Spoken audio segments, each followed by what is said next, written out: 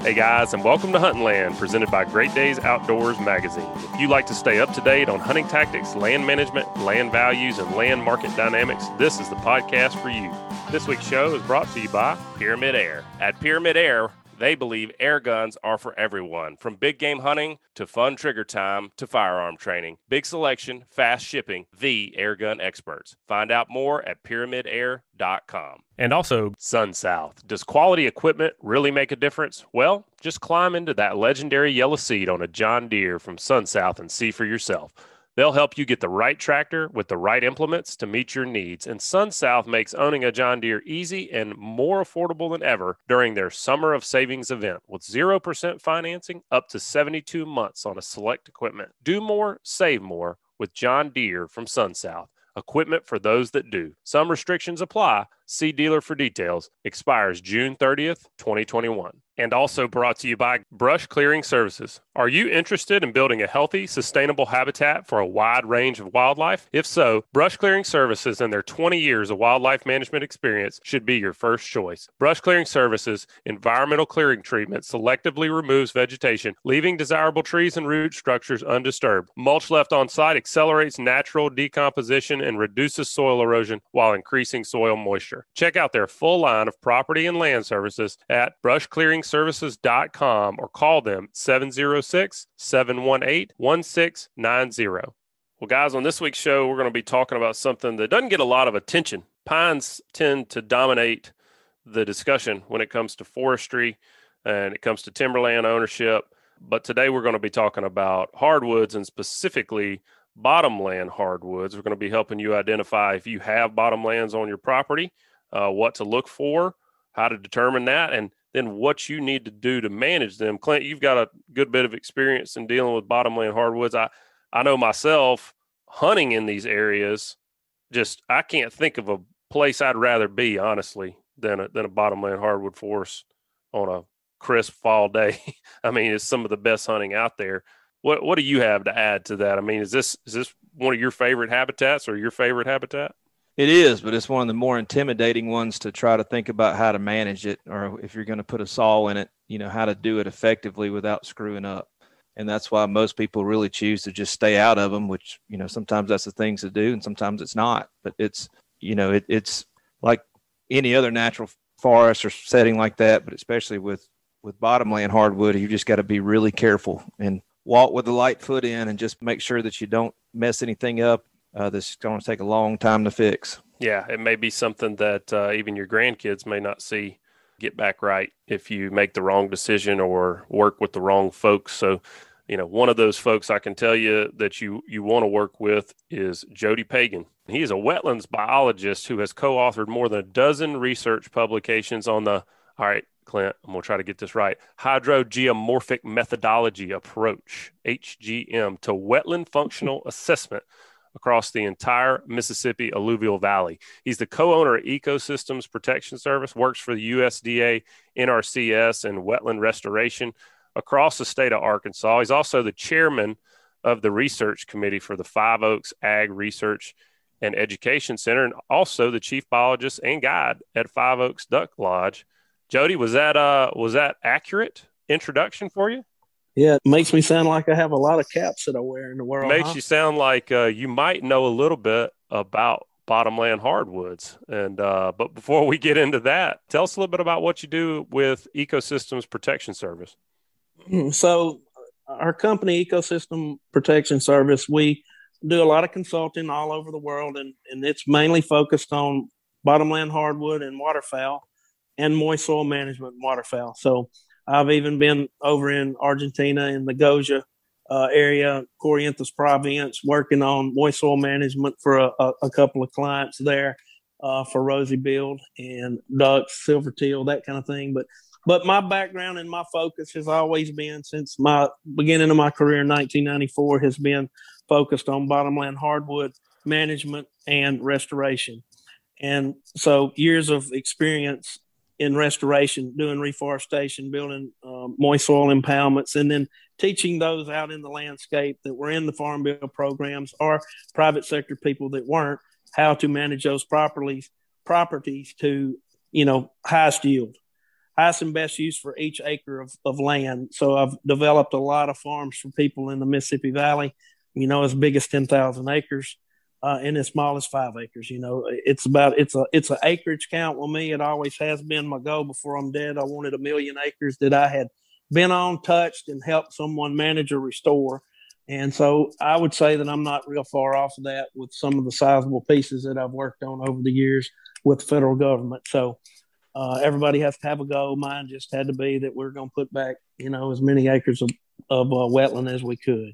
So that's me, Joe. Wetlands, ducks, and Bottomland hardwood. That's really all I focused on for, it's 27 going in 28 years of my career.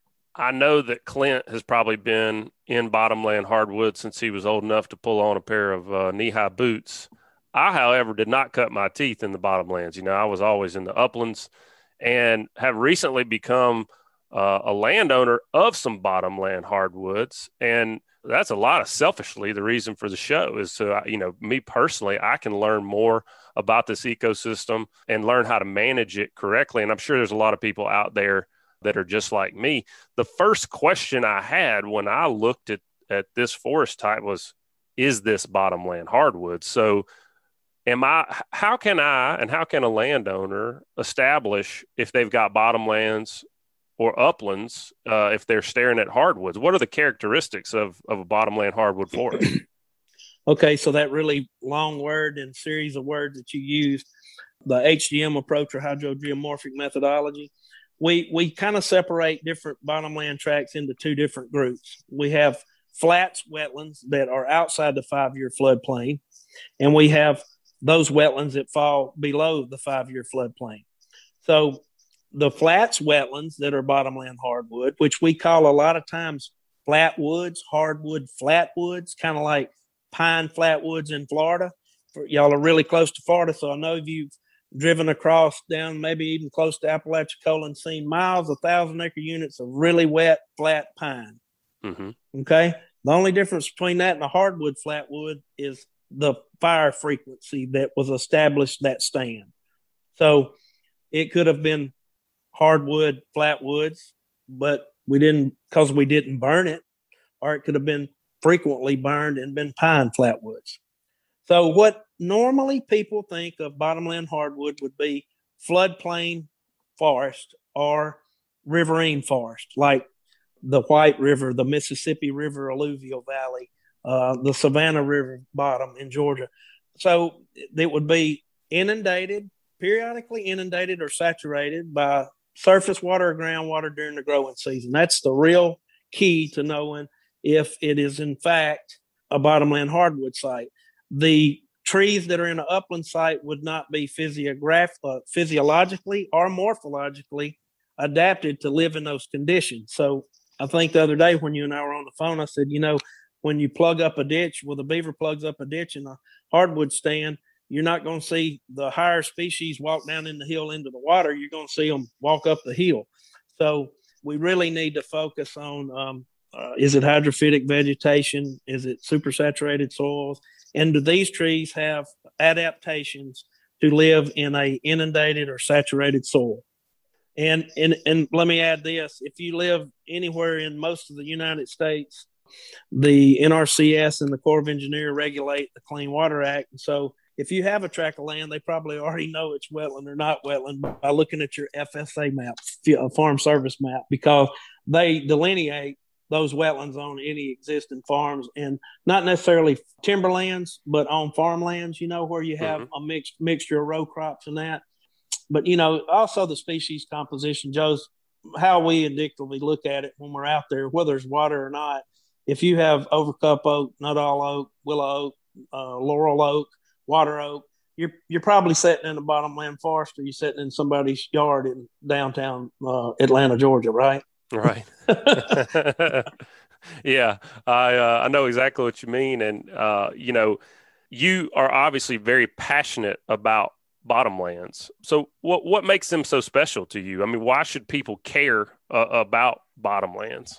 Well, in the early 60s, just in the Mississippi alluvial valley alone, we're losing catastrophic levels of bottomland hardwood, and many species of avian species were extirpated from Mississippi alluvial belly. But if you really want to put it in one ball of wax, Joe, I've duck hunted since I was 5 years old. That's all I've really ever cared about duck hunting, although I hunt a lot of different species. I'm passionate to save the habitat for the ducks and for the deer and for the turkey. And being a wildlife and wetlands biologist, I felt intrigued that we had lost so much. 72% of the bottomland hardwood in Arkansas is gone. And that's where I live, is in Stuttgart, Arkansas. And it seemed to me a tragedy that we could basically destroy everything that we love by either mismanagement or clearing it up and putting crops on it. So when I was offered a job in 1994 with the USDA NRCS to start implementing the WRP and WRE program, which is Wetland Reserve Easement Program, I was like, absolutely, let's put as many acres on the ground as we possibly can for the ducks and for the wildlife. So 21 years later, I got received an award called the Rex Hancock Award from the Wildlife Society.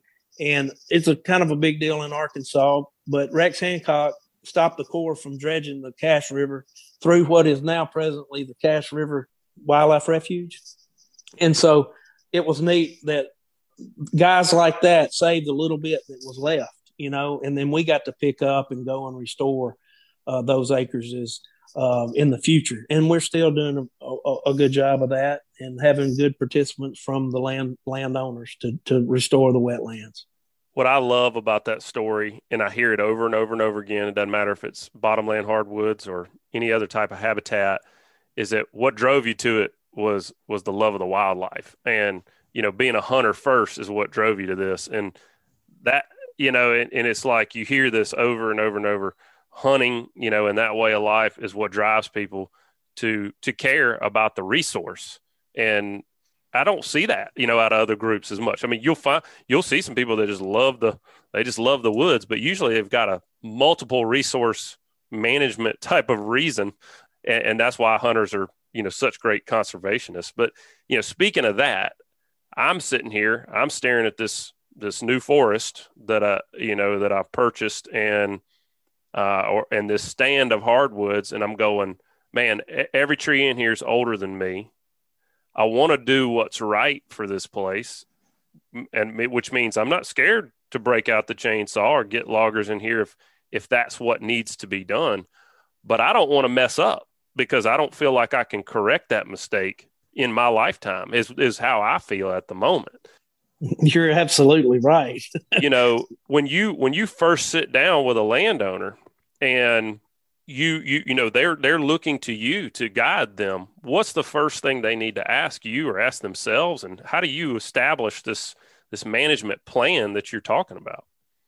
Well, it's kind of ironic. Last Saturday, I met a guy, and he was a very good client, and he was telling me, this is what we're going to do. This is what we're going to do. And I back up and I say, we have to know where we are before we know where we're going. And I use that analogy a lot.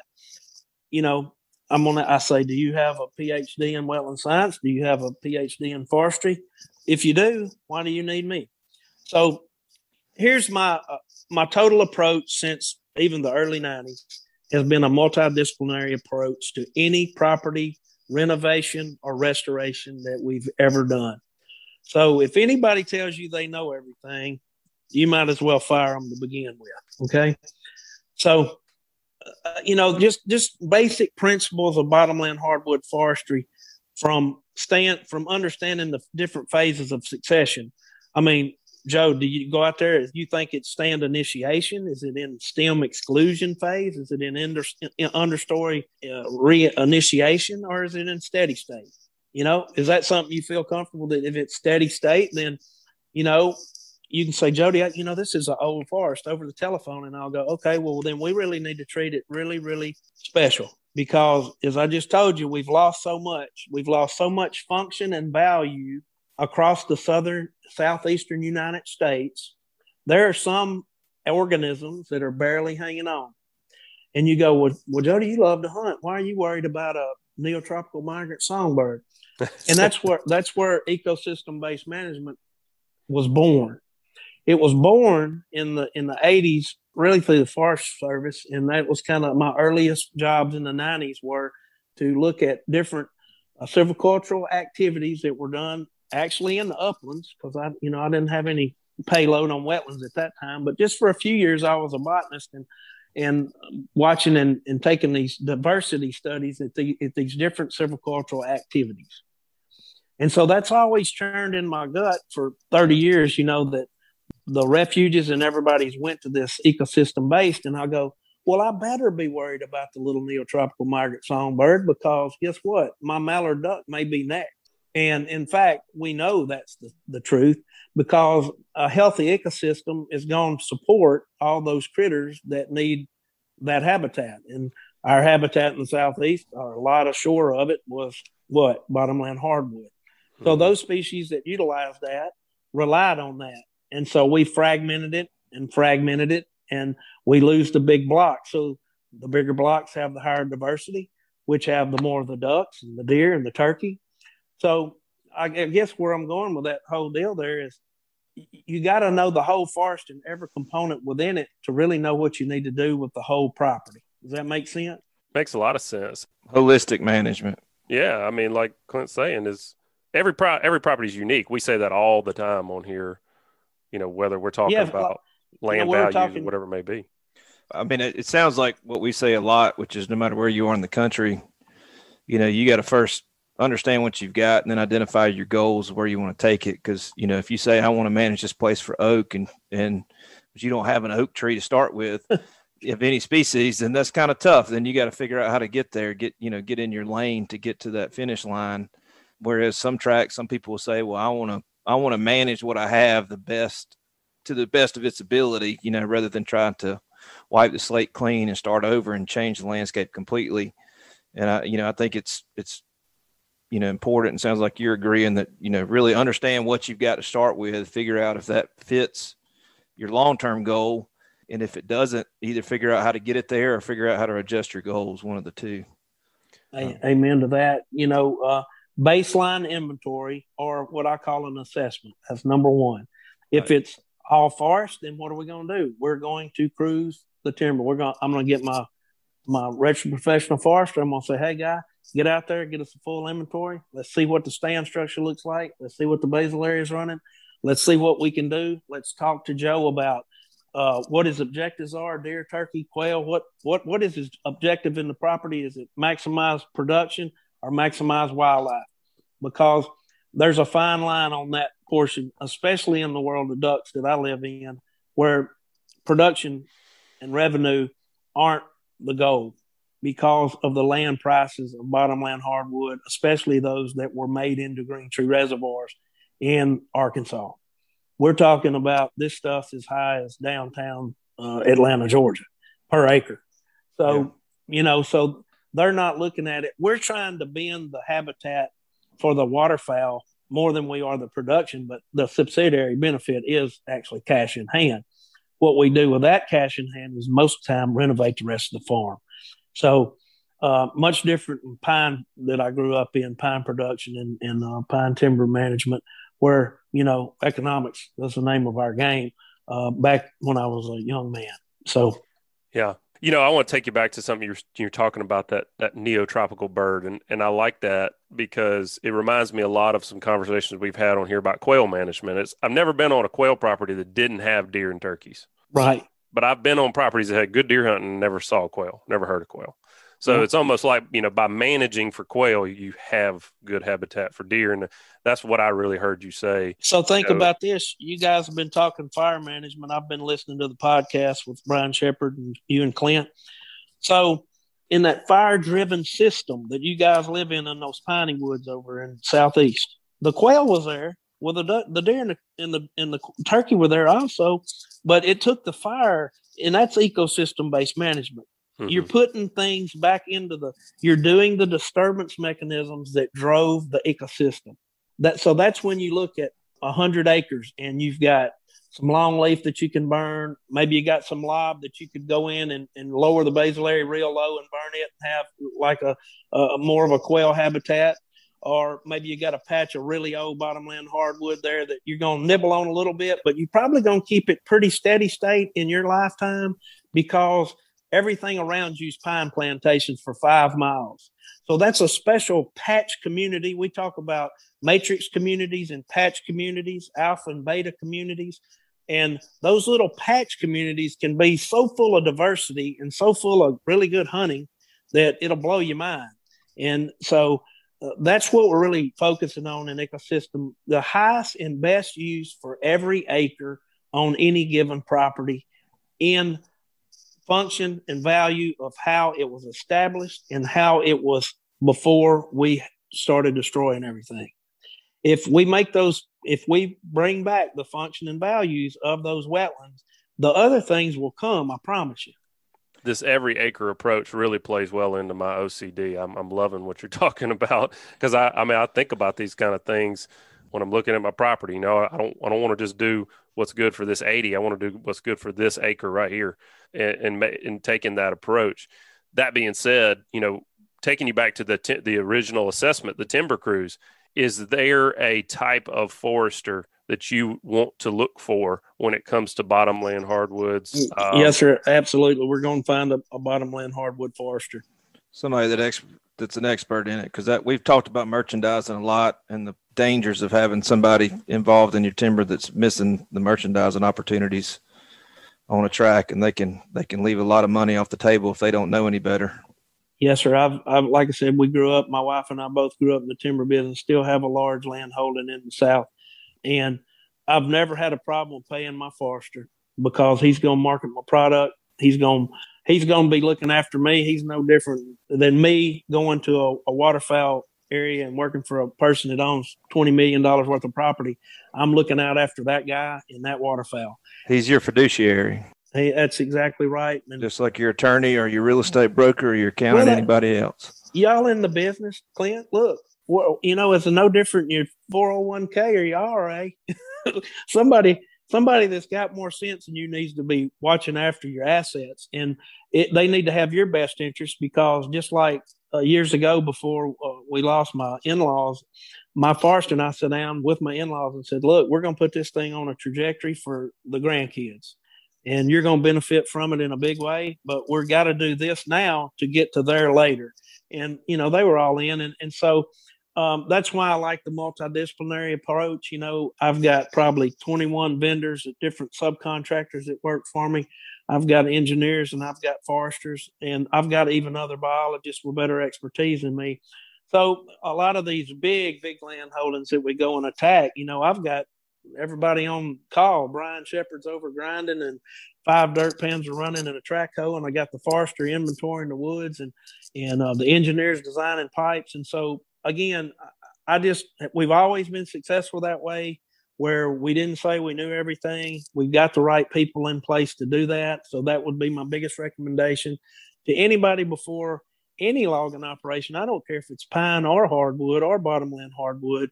We need professional people that's looking out after your best interest, involved up front with a plan, with the numbers, and your expectation and theirs meet in the middle. So, well, and jumping back to your example about the fire and the piney woods, I mean, to the hardwood, whether it's true bottomland or upland or wherever it is, I mean, in a wetland setting, the layman's explanation to me that I've always hung on to is you're basically managing sunlight when you're managing that understory, because if you get too tight of a canopy, there's nothing happening on the ground level. It's beautiful. You can see forever, but there is nothing out there for any wildlife to eat once those few acorns are gone. Well, here's a good point that you brought up yesterday when you and I were visiting. If you're going to make a sale of timber on a property, say it's a couple of 100 acres, and say the bottomland's only a small portion of that, and say we get the forestry in, and I'm just giving you a scenario, and we say, really, we need to treat 40 of that 100 acres of bottomland. Well, that forester is going to say, man, I can't sell that much wood. I can't get a guy down here to buy that 40. He said, but if we'll cut the whole tract, maybe it's mixed pine, hardwood, and pine and this bottomland unit, and we're only going to nibble on it, maybe do some single tree selection on it, then it culminates off one another, right? So you even have to strategize on that type thing too, outside of what the market's doing. If you're just a wildlife enthusiast and want to improve recreational habitat, that's one thing. But so you see where I'm going with that is we could do some group selections and a little bit of single tree selection and get that sunlight in there to get regeneration of our red oaks in a stand of bottomland hardwood. What I wouldn't want to do would be do this like for years they did diameter class cuts. Okay. So they go through there and they'd say, look, anything over 18, over 24, and they'd put a number on that diameter class of the Nuttall, willow oak, overcut, water oak, whatever was in that stand, and they'd cut it out. But you had very little heterogeneity in what we're trying to do in bottomland management is to mimic gap phase dynamics. And so we want not only vertical structural difference, but we want vertical and horizontal structure. We want a lot of tree species. We want to lean heavy to the hardwoods like oak and hickory. And we definitely want to focus on getting herbaceous cover on the ground because those shoots and those grasses is what feed the wildlife. But that won't happen if you go in and just, it's a real fine line between making a sale on timber and them not going in there and say, yeah, we'll high grade it for you. That's basically what used to happen. They'd say, yeah, we'll cut it. We know how to do that. And this was without the forestry, so get a good forester. I've heard a lot of people talk about, we did a show on uneven aged management in pine, and I've had some people reach out to me about that show, and they said, man, that sounds complicated. And I said, well, woods are complicated. What do you want? You got, it is complicated. That's what, deal with it. If you want to have the benefit, you got to deal with it. Well, you want, it's complicated to us. It's not complicated to the man that knows what he's doing with that paint gun. Right. When he's doing it for you and not for his pocketbook. When he knows how to look up and say, all right, when I take this oak out, I'm going to create a half acre of sunlight here. And when they fell this tree, it's going to hit that one. And they know how to plant all this acre by acre through your whole stand. Then, they're out there, pruning this like a rose garden, and they know what they're doing. And it's not complicated to them, but it can be to you. And if somebody's only worried about the little front end expense, and it can really bite them in the long term. But if you do it right and you engage somebody that knows what they're doing, you can have a truly treasured forest that's producing a lot of wildlife benefits and economical benefits for you for generations. Jody, I can see Clint out there in his hardwoods, back in college. He took his wife out there and he said, darling, this is my rose garden. You see how I'm just managing this. I'm sure she was super impressed, Clint. Yeah, she was just mainly concerned about the mosquitoes and snakes. Well, it's ironic that Clint brought that up about the man with the paint gun. But 2 weeks ago, we lost one of the best bottomland hardwood foresters that I've ever known. And not because he had 5 PhDs, it's because he could run a paint gun like no other human being I've ever seen. And he ran the paint gun on every cut we've ever done on 5 oaks. And his name was John Ray Lewis.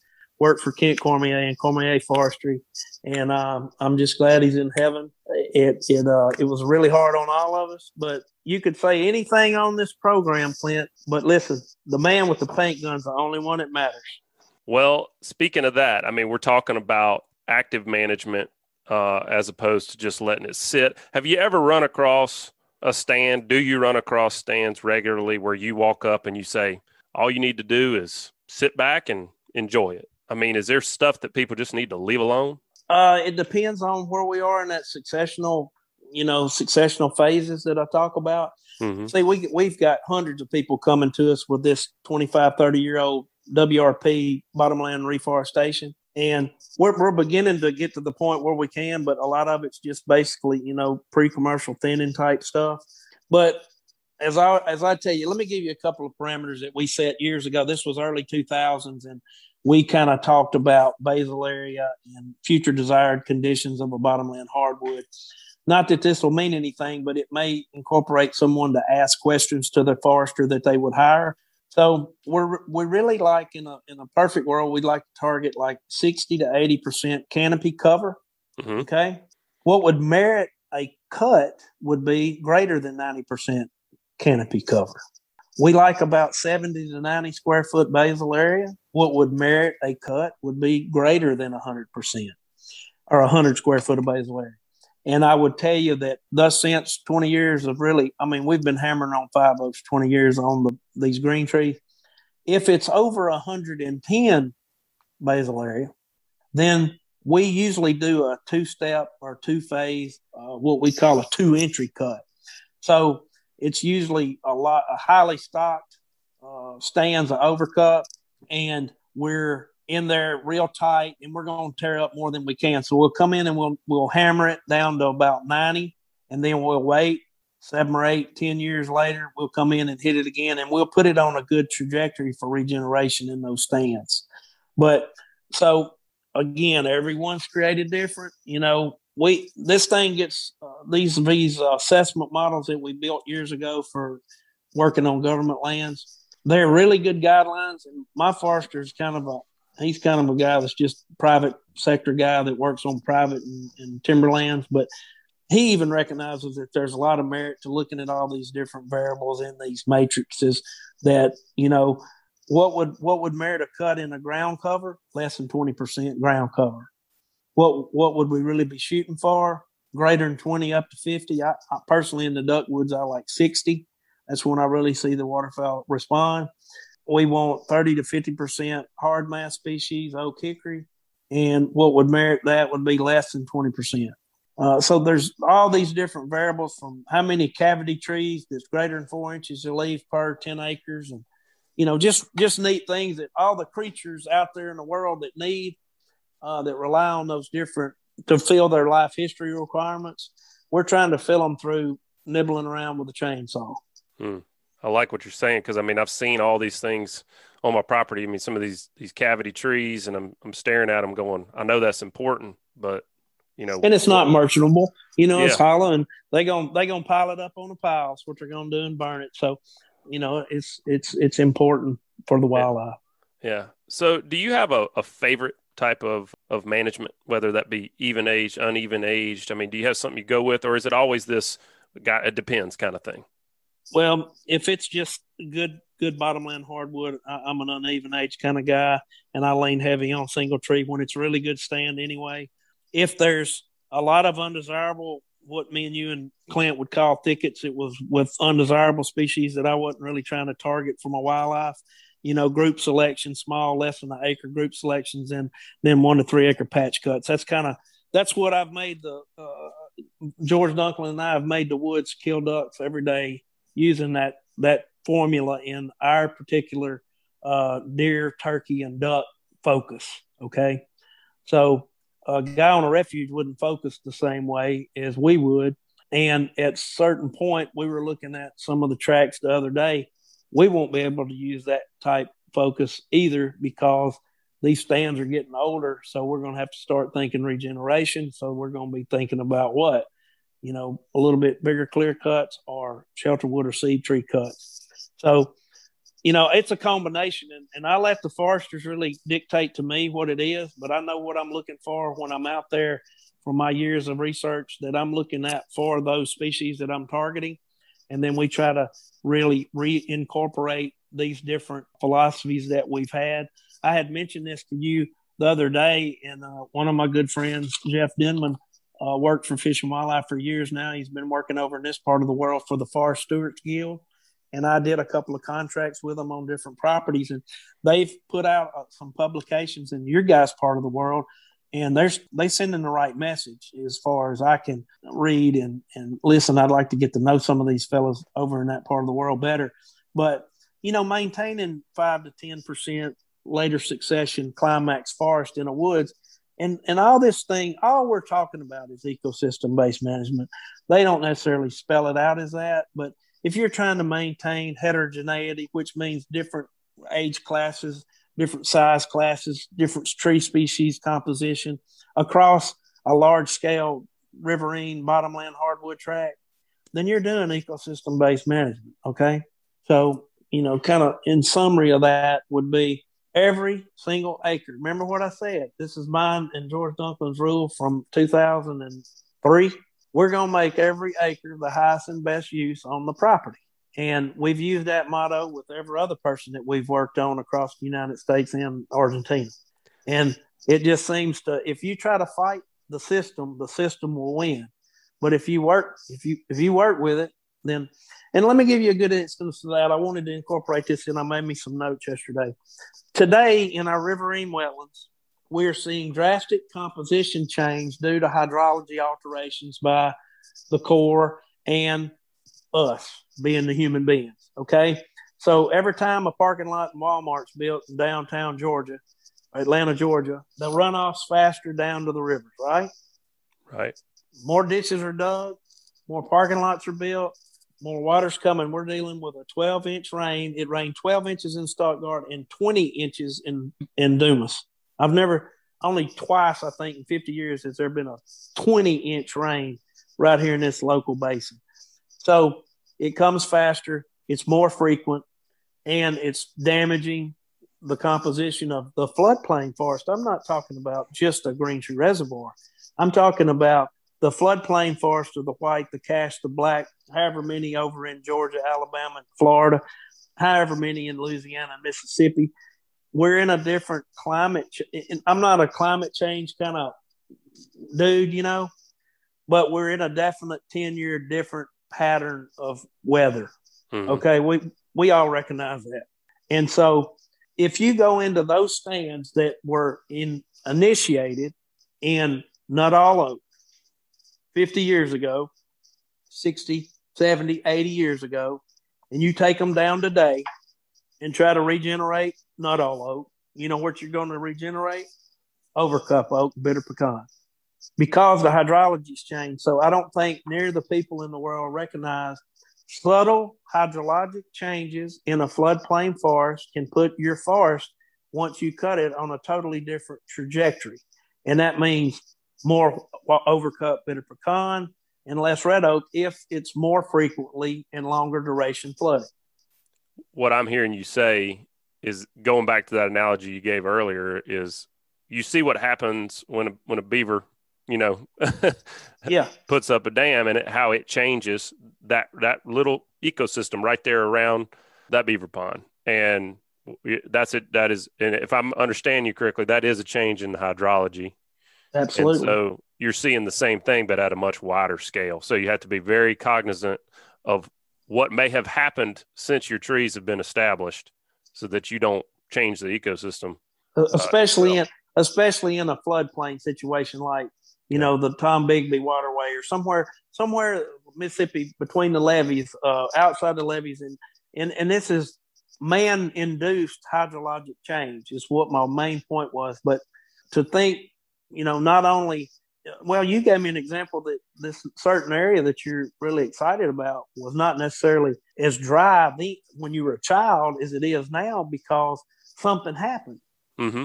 Okay, so I've seen stands of trees in the MAV that I had a cypress tree and a striped oak, or a Nuttall oak's what most people call it, sitting side by side. The cypress tree was several hundred years old, and the Nuttall was 40 or 50 years old. Why do you think how could that oak tree live where that cypress tree did? They had a ditch dug down the middle of that wetland, and that acorn got in there from a squirrel or flood or whatever. It initiated in that stand, but the hydrology had changed to what it could survive where the cypress tree lived. Okay? Yeah. I think that should explain it to most guys. They know what a cypress tree or a cattail is in a wetland. It's wet. Yeah. The other oaks live up the hill, typically what we'd see is like a cypress, and then you just start hitting that transition. You hit the overcup, bitter pecan, and those little flats, and then as you get up a little bit more elevation, you hit the Nuttall. That's right. That's exactly the floodplain zonation of that we've studied for decades and decades. And so all I'm saying, what I call that, Glenn, I call it zone shifting in a green tree reservoir, because man does the watering of a green tree reservoir through a pump. So it shifts zones. So the overcup walks up the hill, takes out the Nuttall, because the Nuttall died because you didn't have the hydrology right, because it was getting too wet too long. Yep. Got me? But we're seeing that on a whole Mississippi Valley scale. And that's very concerning to me because of the loss of red oak and recruitment of more of the white oak species and even cypress.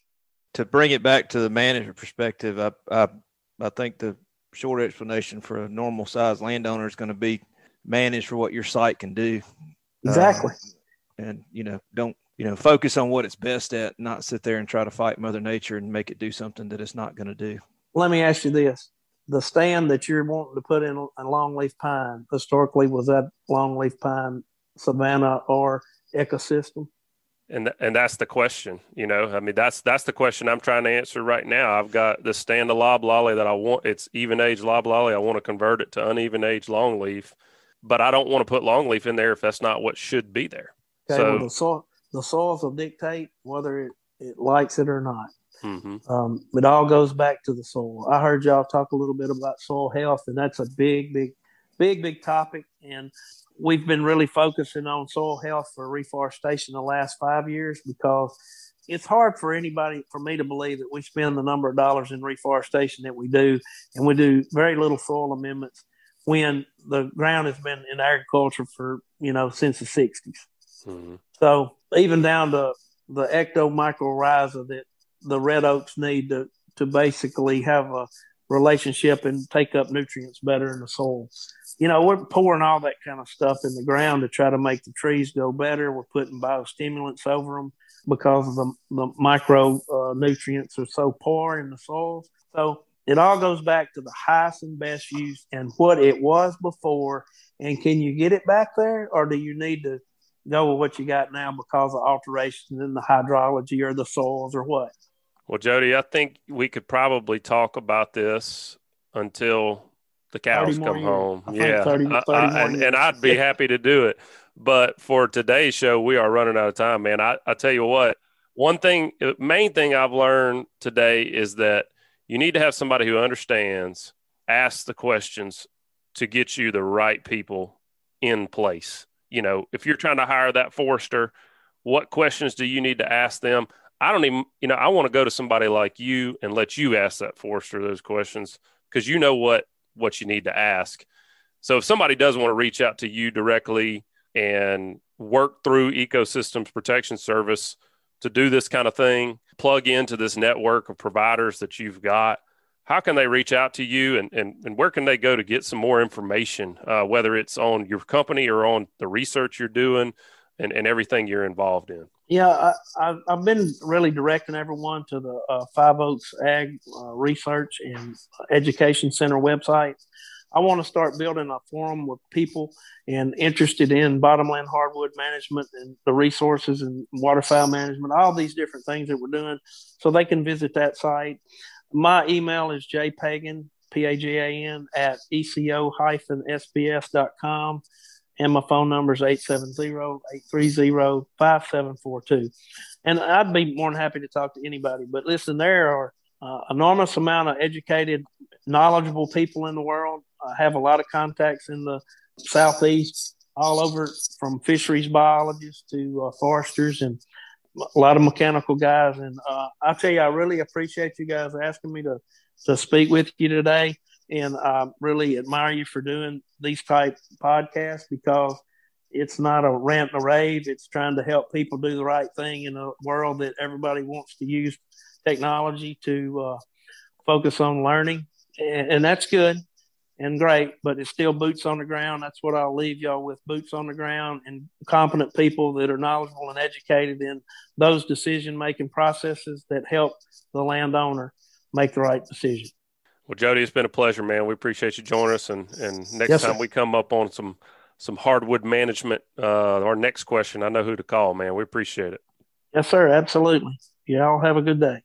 All right, let's take a quick break and hear from our sponsors. Photonis Defense is proud to offer the PD Pro line of night vision systems. These ultralight, ultra-compact night vision systems deliver the cleanest image, best resolution, smallest, most transparent halo, and best overall performance and function of any night vision system available. Check them out. Photonis Defense, Masters of Darkness. And also brought to you by Bucks Island Marine. They have new pontoon boats, bass boats, bow riders, and aluminum boats for sale. They provide boat service on all kinds of boats, even if they weren't purchased from Bucks. You can visit them at 4500 Highway 77 in Southside, Alabama, or give them a call at 256-442-2588. And also Intercoastal Safaris. So you're at the beach and fishing isn't quite your thing? That's fine. Let's head 1 hour north of Panama City Beach and shoot some pigs. Intercoastal Safaris has night vision and all-you-can-shoot ammo. And yep, they're shooting ARs. There's no trophy fees and no bag limits. Night vision pig hunts with AR-15s 1 hour north of the Emerald Coast. Head over to intercoastalsafaris.com to find out more.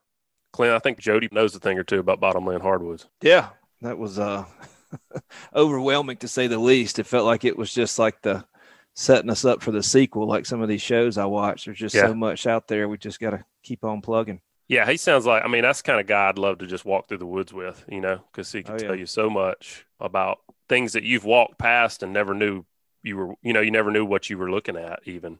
Be a lot of fun to look. But I mean, the thing I took away from this, though, is that hardwood specifically, and specifically Bottomland hardwoods, but hardwoods in general, like if you make a mistake, it's not something you can just go fix. No, it's you got to start off with a good plan and, you know, not running there like a bull in a china shop and start cutting and harvesting and doing all this, because if you mess it up, you put too much sunlight on the ground or, you know, things like that. And you're trying to promote shade tolerant species like oak, and you go in there and over thin it, you're just going to end up with a bunch of thick patches of the species you didn't want, and epicormic branches on the oaks and all kind of stuff that you didn't want because you move too fast and without a good plan. And that's something that takes decades to fix itself. Yeah, decades to fix itself. And I mean, man, just hearing how much knowledge Jody has, and then him saying, but I don't know everything, and I still go to the providers, and I still go to my network of people for the forester, for the engineer, you know, and that he's able to say, look, I understand this, but I'm still giving it to this other guy who understands the forestry aspect in the same way I understand this ecosystem-based management. You got to surround yourself with people that are smarter than you, that know how to manage this, and also have your best interests at heart. I think that's my main takeaway from this show. Folks, that's going to wrap it up this week. Appreciate you joining us. We want to make it easy for you to listen, so here's a handy option for you. To get the podcast emailed to you each week, just text the word hunting to 773-770-4377. Again, just text the word hunting to 773-770-4377. You'll join our email list, and wherever you are listening to podcasts, go ahead, subscribe, rate, and review. Send us a written review. We'd love to hear from you. If you got a show topic that you are interested in and like to see us cover, just email us at pros@landhunting.com. That's going to do it for us. Y'all stay safe out there. We'll talk to you next time.